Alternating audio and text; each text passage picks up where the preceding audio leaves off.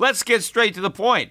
You want to grow your portfolio to deal with the rising cost of inflation, to pay off your debt or your mortgage, pretty much anything standing in the way of you and financial freedom, right? Well, with Yahoo Finance, you can get access to the news, data, and tools that you need in order to help you reach that financial freedom. And when it comes to your financial future, you think you've done it all. You've saved, you've researched, you've invested all that you can. And now you need to take those investments to the next level by using what every financial great uses. Yahoo Finance. For more than 25 years, Yahoo Finance has been the brand behind every great investor. They're the #1 finance destination, producing a holistic look at the financial news cycle, including breaking news, original perspectives, analyst ratings, independent research, customizable charts, and so much more. For comprehensive financial news and analysis, visit the brand behind every great investor, yahoofinance.com, the #1 financial destination. That's yahoofinance.com. Enjoy all your favorite sports like never before at BetMGM. Sign up using code Buckeye and receive up to $1,500 back in bonus bets if you don't win your first bet. When you register with BetMGM, you'll get instant access to a variety of parlay selection features, live betting options, and the best daily promotions in the business. And with BetMGM at your fingertips, every play and every game matters more than ever. Place your money line, prop, or parlay bets with the king of sportsbooks today. Sign up using code Buckeye and receive up to $1,500 back in bonus bets if you don't win your first bet. BetMGM and GameSense remind you to play responsibly. 21 plus and present in Ohio, subject to eligibility requirements. Rewards are non-withdrawable bonus bets that expire in 7 days. Gambling problem? Call 1-800-GAMBLER. In partnership with MGM Northfield Park.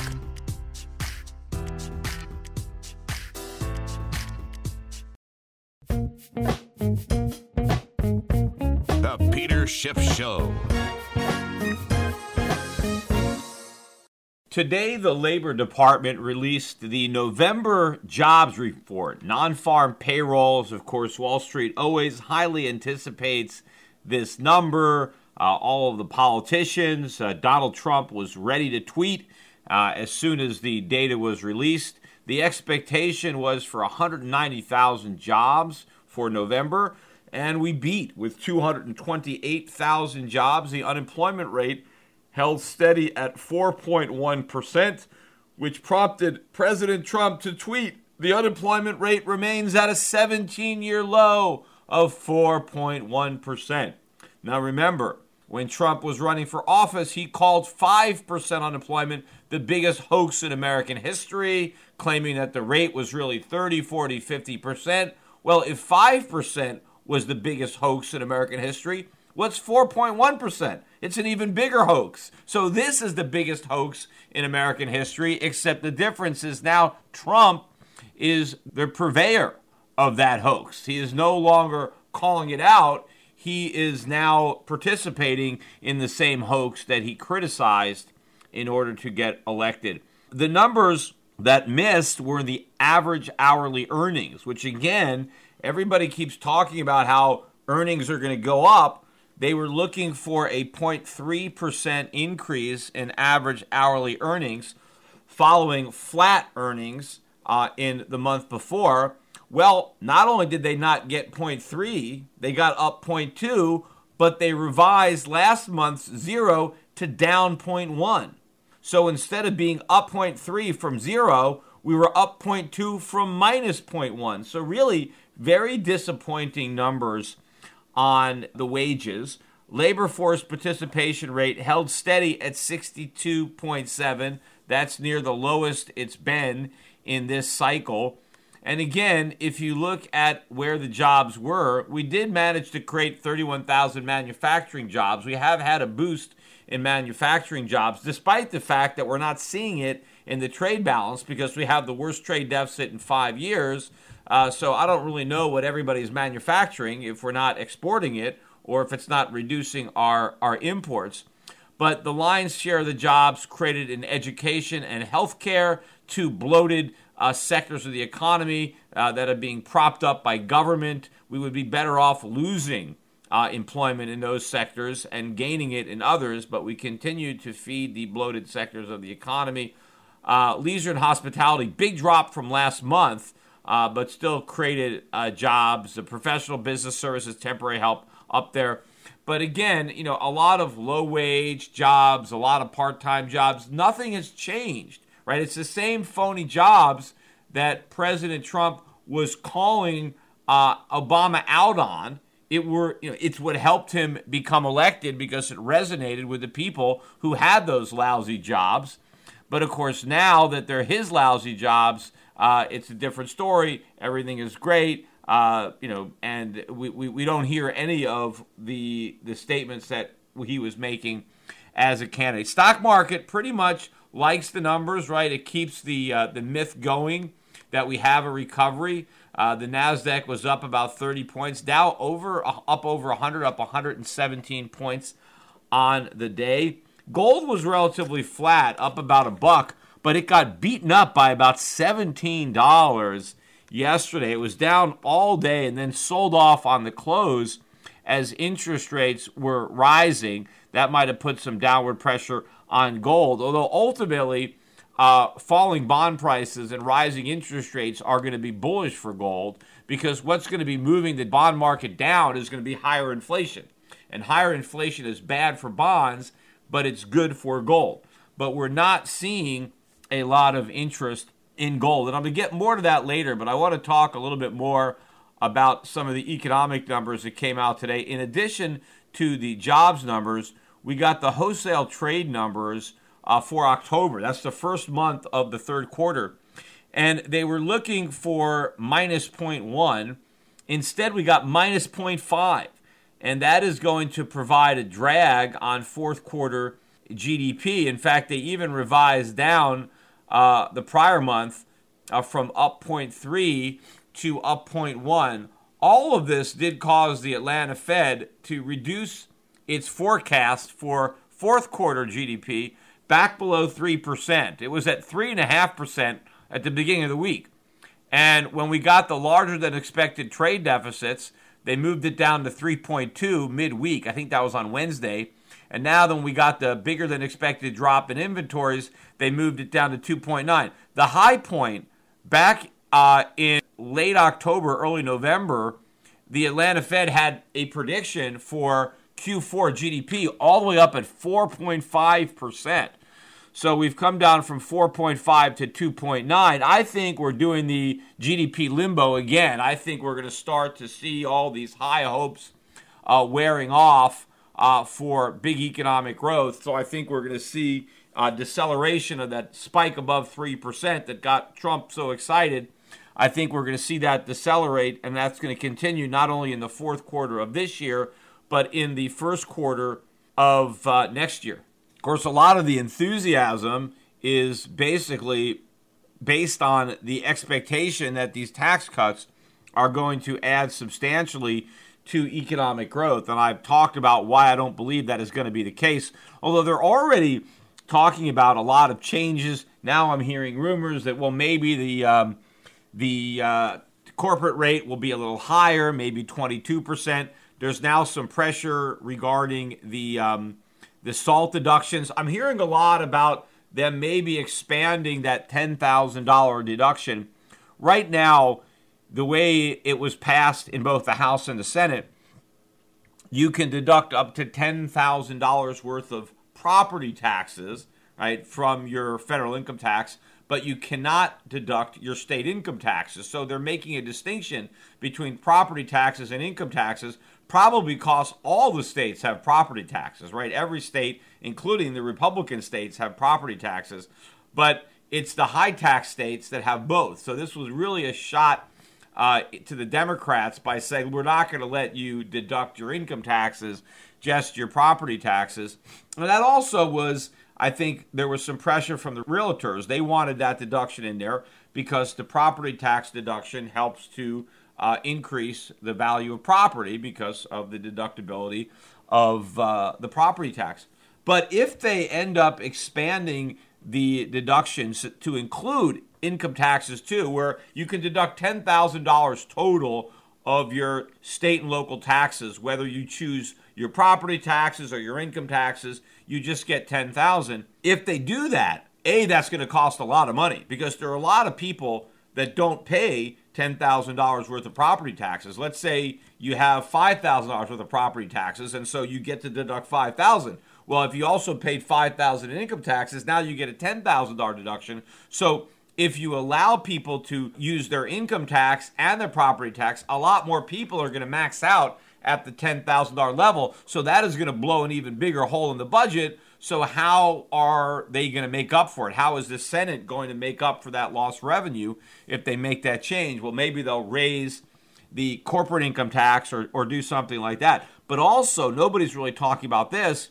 That will be very bad for the real estate market, because once you have a $10,000 cap, most people who have a decent amount of income, right? Let's say you make $150,000 a year. Chances are you paid $10,000 in income taxes, and so if you max out your deduction on income taxes, well, then you don't need the property tax deduction, or you can't use it. So that takes away one of the incentives for people to buy a house in the first place. They might as well rent because they're not going to be able to deduct their property tax. Also, with the mortgage cap, if they end up going with the house version where you can only deduct interest on the first $500,000 of your loan, if you're in a high tax state like California where you need $1 million loan to buy the average house, you can't deduct half the interest, and you can't deduct any of the property taxes, because if you're buying $1 million home, chances are you're paying $10,000 a year in state income taxes. So if you're using up all of your SALT deduction using your income tax, then you don't get any benefit from buying real estate. So if they make this change, not only will it be more expensive and therefore widen the deficits and result in other taxes having to be increased, but it will be even worse for the real estate market than what has already been proposed. Hey, turning back to politics, so Al Franken finally resigned. I've been talking a lot about Franken and about the allegations and about the fact that I think he's a pawn in a political game that the Democrats are playing. And in fact, if you listen to his resignation speech, that's exactly what's going on. Although one of the interesting things about Franken's resignation speech is he went out of his way to say, look, I respect the rights of women to come out and say the things that they're saying. But then he basically said that they're all lying because he denied most of what he's been accused of doing. And so he is, in fact, calling these women liars. He's just resigning anyway out of respect for women because apparently they have a right to lie.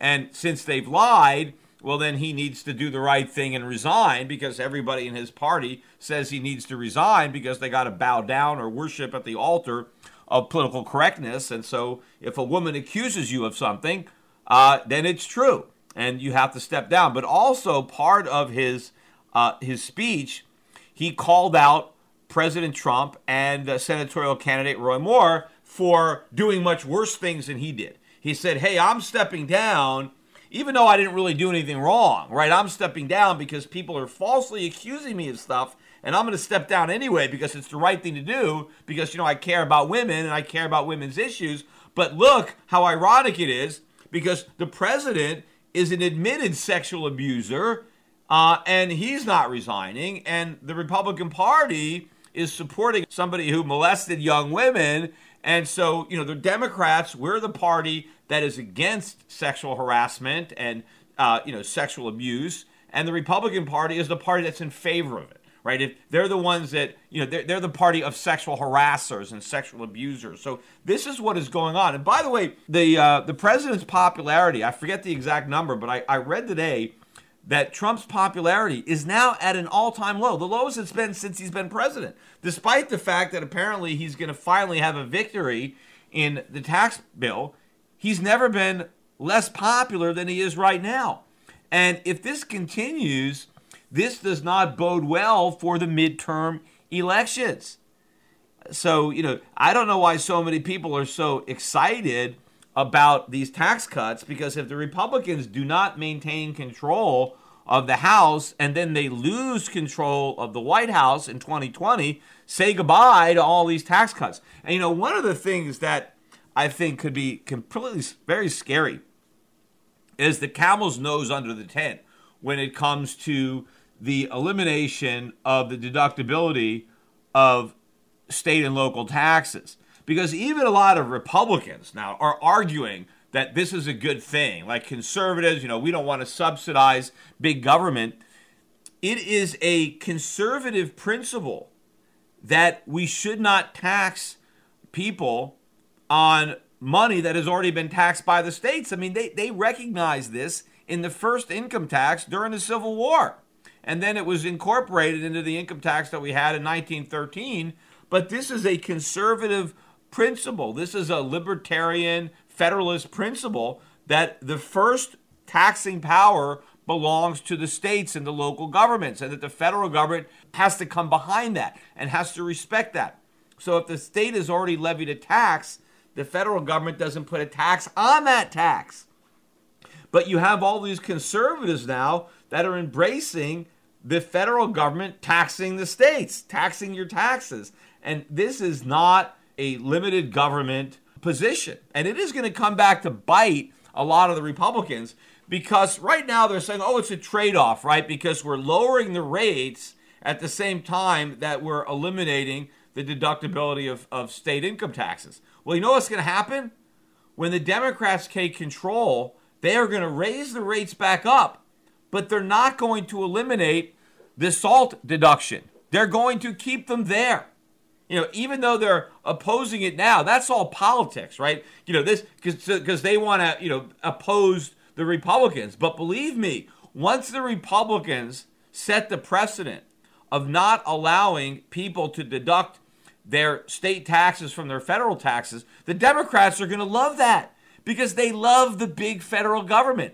And of course, the people who pay the high taxes, are the people who itemize. It's the rich people. And in a lot of these blue states, there are Republicans. They're just in a minority. And so there are a lot of Republicans who are getting the benefit of the state and local tax deduction. So once the politics are gone, once the Democrats have control of the White House and Congress, they are going to jack these tax rates back up, but they are not going to restore the deductibility of state and local taxes, especially, on the upper earners. So maybe they will, maintain this $10,000 number, but they are not going to restore it for upper income people. And of course, over time, inflation is going to completely destroy the value of that $10,000. And so this is going to come back to bite every Republican. As I said, the camel's nose under the tent. The Republicans never should have let this camel's nose into the tent, because they have established a precedent that says we're not going to provide for the exemption or the deductibility of your state and local taxes. They should have held on to that. Even Ronald Reagan, I think he described that as the most sacred of sacred cows, that we have to preserve that, right? We should get rid of the real estate deduction.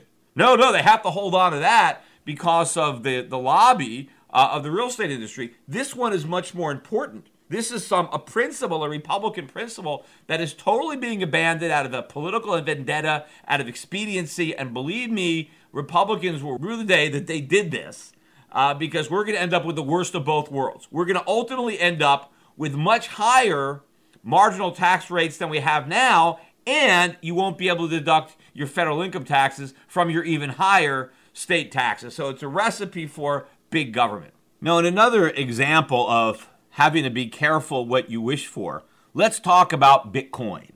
Right? I'm sure a lot of people wanted to hear me talk about Bitcoin, especially to make fun of me because I don't own it. But Bitcoin, over the last few days, on Coinbase, I guess, got to 19,600, I think.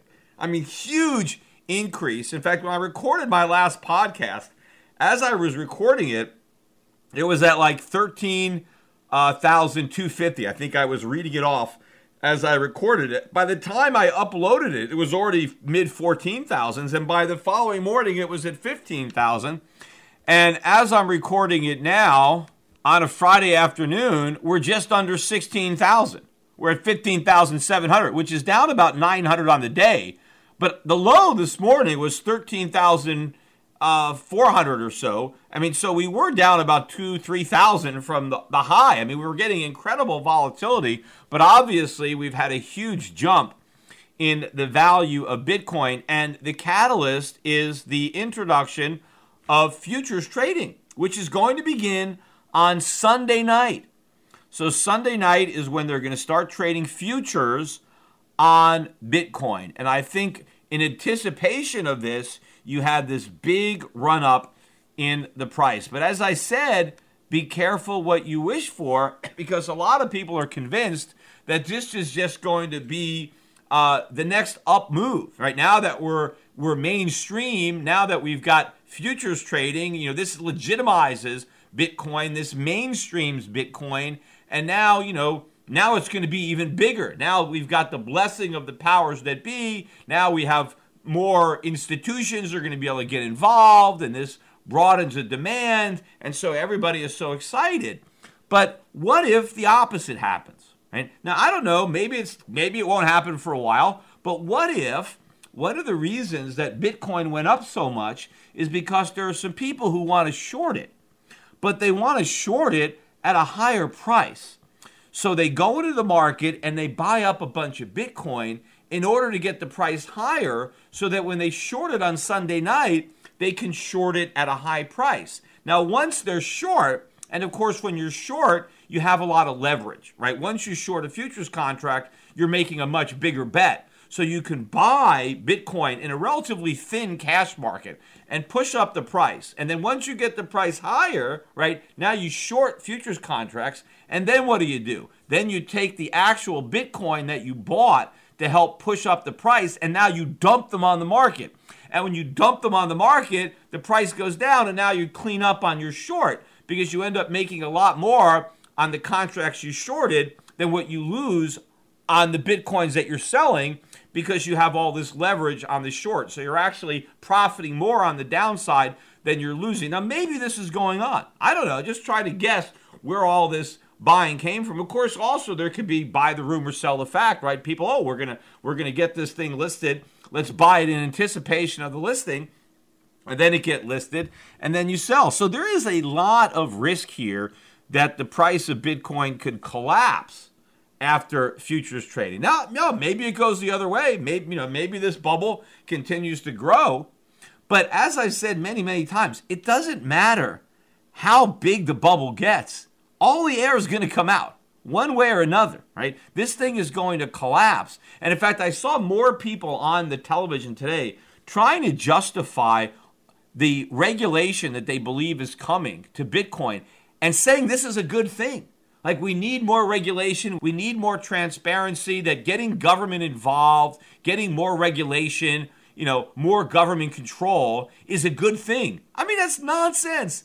The whole appeal of Bitcoin was the lack of government control, right? The lack of regulation, right? The fact that it was anonymous, the fact that, the government wasn't interfering. When I would argue with people and say, look, Bitcoin is backed by nothing, right? Let's have a digital currency backed by gold, right? That's something real, right? Let's have a currency backed by something instead of a currency backed by nothing. I mean, that was an argument when we went off the gold standard. When the dollar was backed by gold, people like my father, who testified in front of the Senate Committee on Money and Banking against the removal of gold backing, said that a dollar backed by something is better than a dollar backed by nothing. And of course, all the Keynesian economists said, no, the dollar is going to be better without gold. Gold is somehow hurting the dollar. If we can unchain it from gold, then gold will go down. I mean, there were all these government economists, when gold was at $35 an ounce in 1968, all these big economists from the Federal Reserve, from the Council of Economic Advisors, and you can read my father's testimony and their testimony in the back of his book, The Biggest Con. But my father was the only person that said if we go out the gold standard, the price of gold is going to soar. It was $35 an ounce. It went up to $8.50. Every other expert said the gold price would drop, that the dollar would gain value once it was no longer held back by gold. And my father said that's nonsense. Currency backed by nothing is not better than currency backed by something. Well, the same thing is going to apply with cryptocurrency. Cryptocurrency backed by something is better than cryptocurrency backed by nothing. But what people would always tell me was that, well, if you back your cryptocurrency with gold, then it's not decentralized anymore because somebody has to store the gold, and now the government can seize the gold. You have counterparty risk. The beauty of Bitcoin, they told me, was that there's nothing to steal because there's nothing there, so you don't have to worry about that.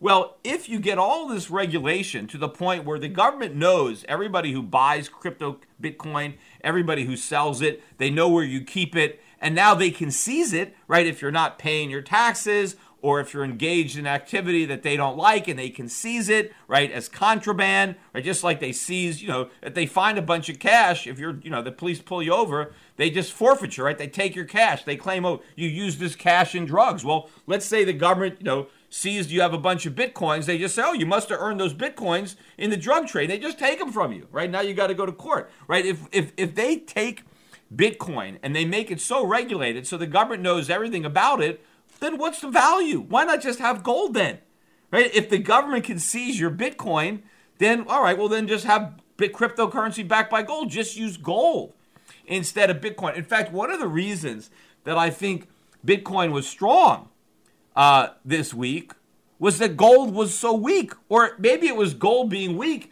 that helped Bitcoin go up. I'm not really sure at this point what is the dog and what is the tail in this relationship, but I am very convinced that you now have Bitcoin and gold trading as in competition with one another.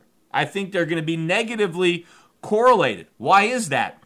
Because all the people now, all the money that is now chasing Bitcoin, everybody, and I've heard so many interviews now, everybody concedes that it's not money, that it's not currency, that no one is going to spend it, nobody is going to use it, right, other than maybe criminals, but no honest person is going to use Bitcoin. They're going to save it, they're going to hoard it as an asset, right, that it's too slow, that it's too expensive, that it's too volatile and too valuable to be used as money, right? It's an asset, right? Now, what kind of asset is it? It doesn't generate income, it doesn't pay interest, it doesn't pay dividends, so it's supposedly just a store of value, right? Like gold. Right? Gold doesn't pay interest. Gold doesn't pay dividends. So they're saying it's digital gold.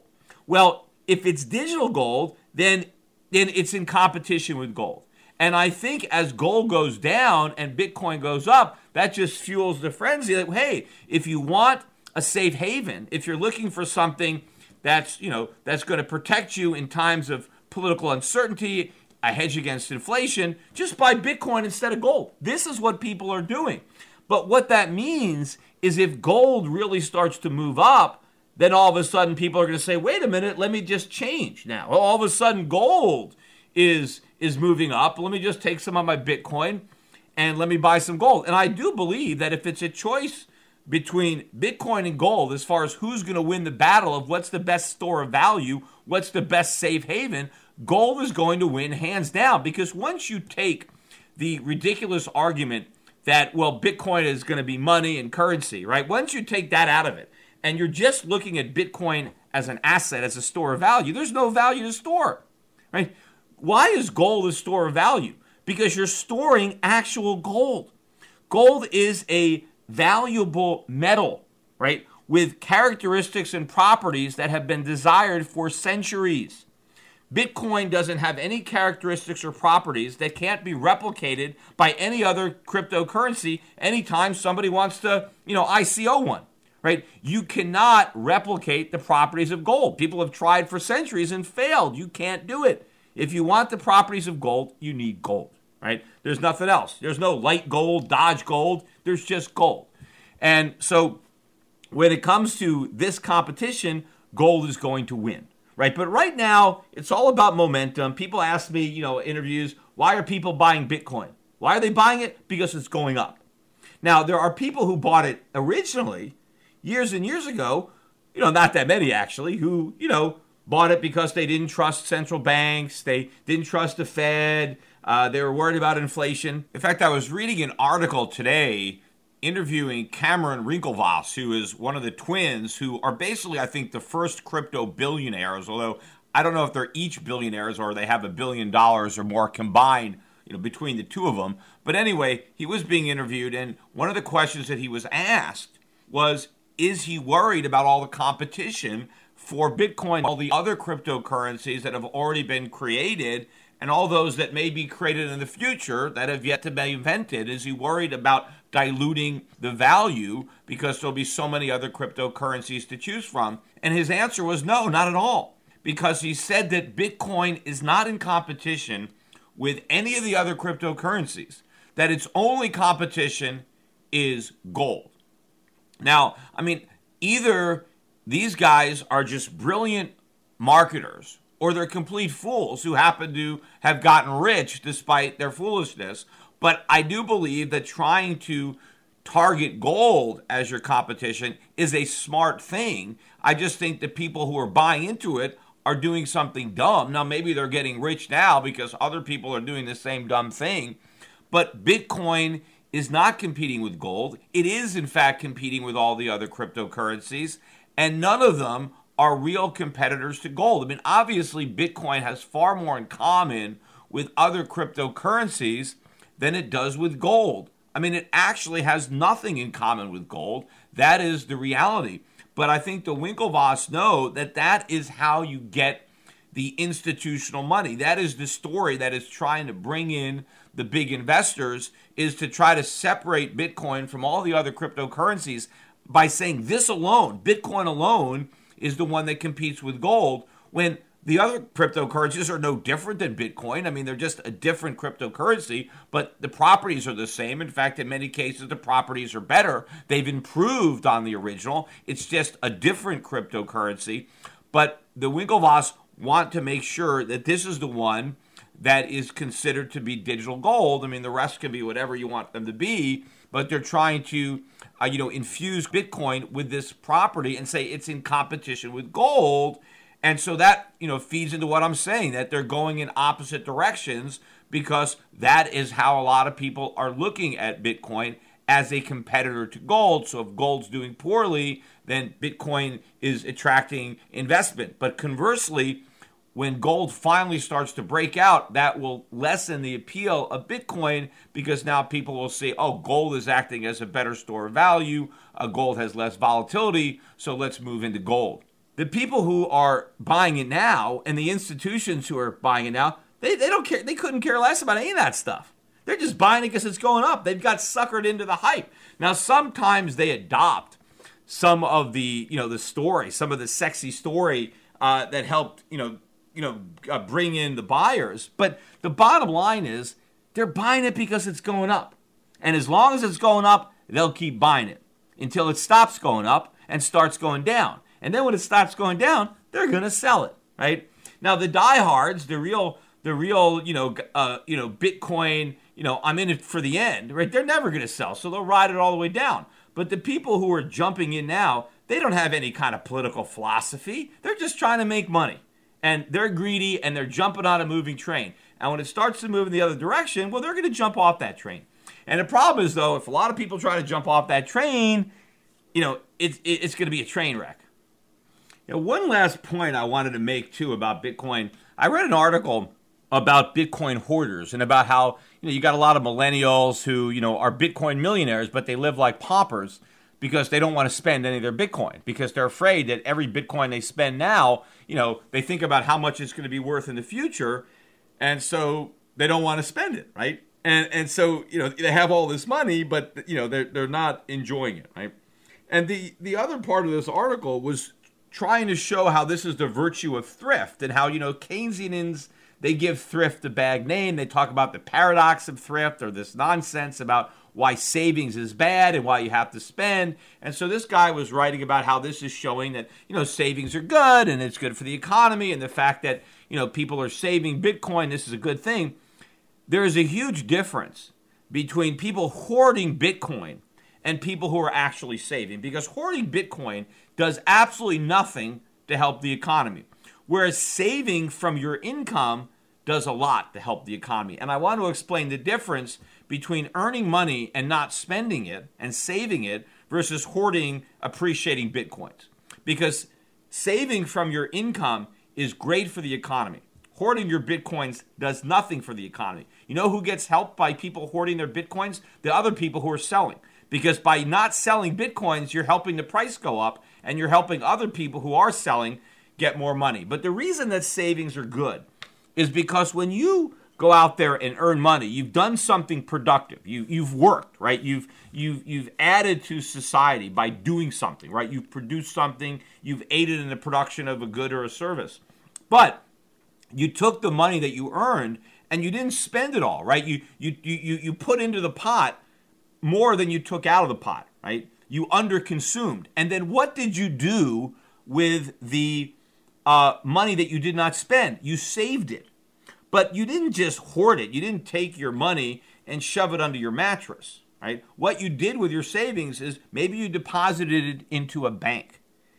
And what did the bank do with it? They loaned it out to some businessman who needed to buy some capital equipment to improve the productivity of his workers so that his business can produce more stuff.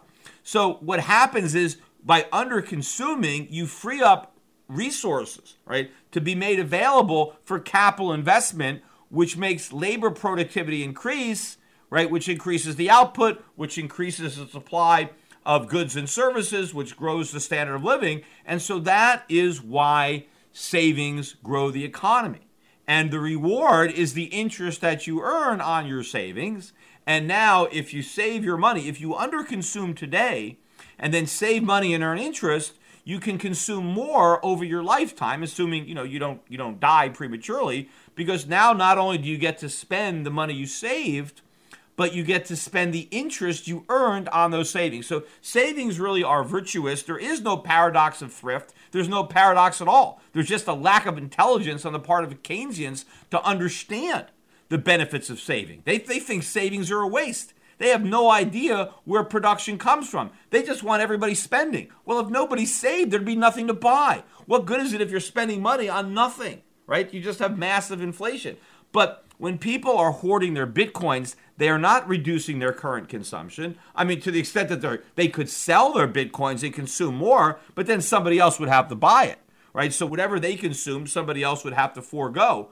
Another reason that gold is savings is because when you don't use your gold, right? When you have some gold and you decide not to do something with it, like make jewelry out of it or use it in electronics or any of the various ways that gold is used, right? When you decide just to hold on to it in a coin or in a bar, what you are doing is you are saving your gold to be used later, right? Because gold is immutable, meaning that over time, it doesn't lose any of its properties. It's not like it rots or it decays like other commodities. It doesn't no matter how long, right? You can bury it in the ground and I can dig it up in a year or 1,000 years and it's still there. It's still exactly the same as it was, and I could do everything in the future that I could have done today. In fact, one of the interesting things about gold is even if you use it, right? Even if you take your gold and turn it into jewelry, you can melt the jewelry down and you get your gold back. You get your bullion back. I mean, if I take gold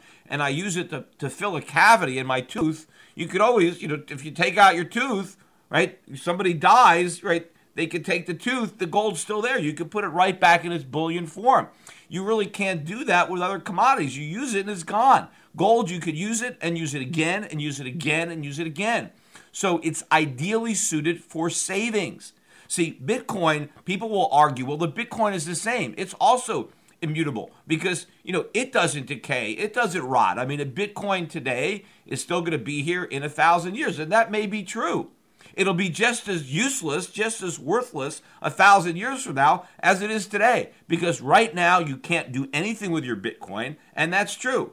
If you hold on for it to a year, you still can't do anything with it. So in that respect, yes, it's immutable, but so what? What is the purpose? What have you achieved when you save nothing?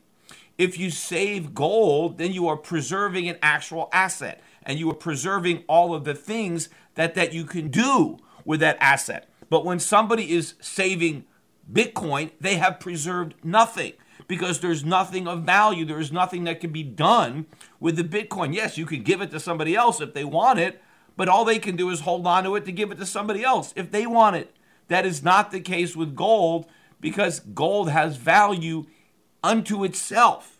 Gold has a use, irrespective of its use as money. It has a use as a commodity, and its value as a commodity that makes it money.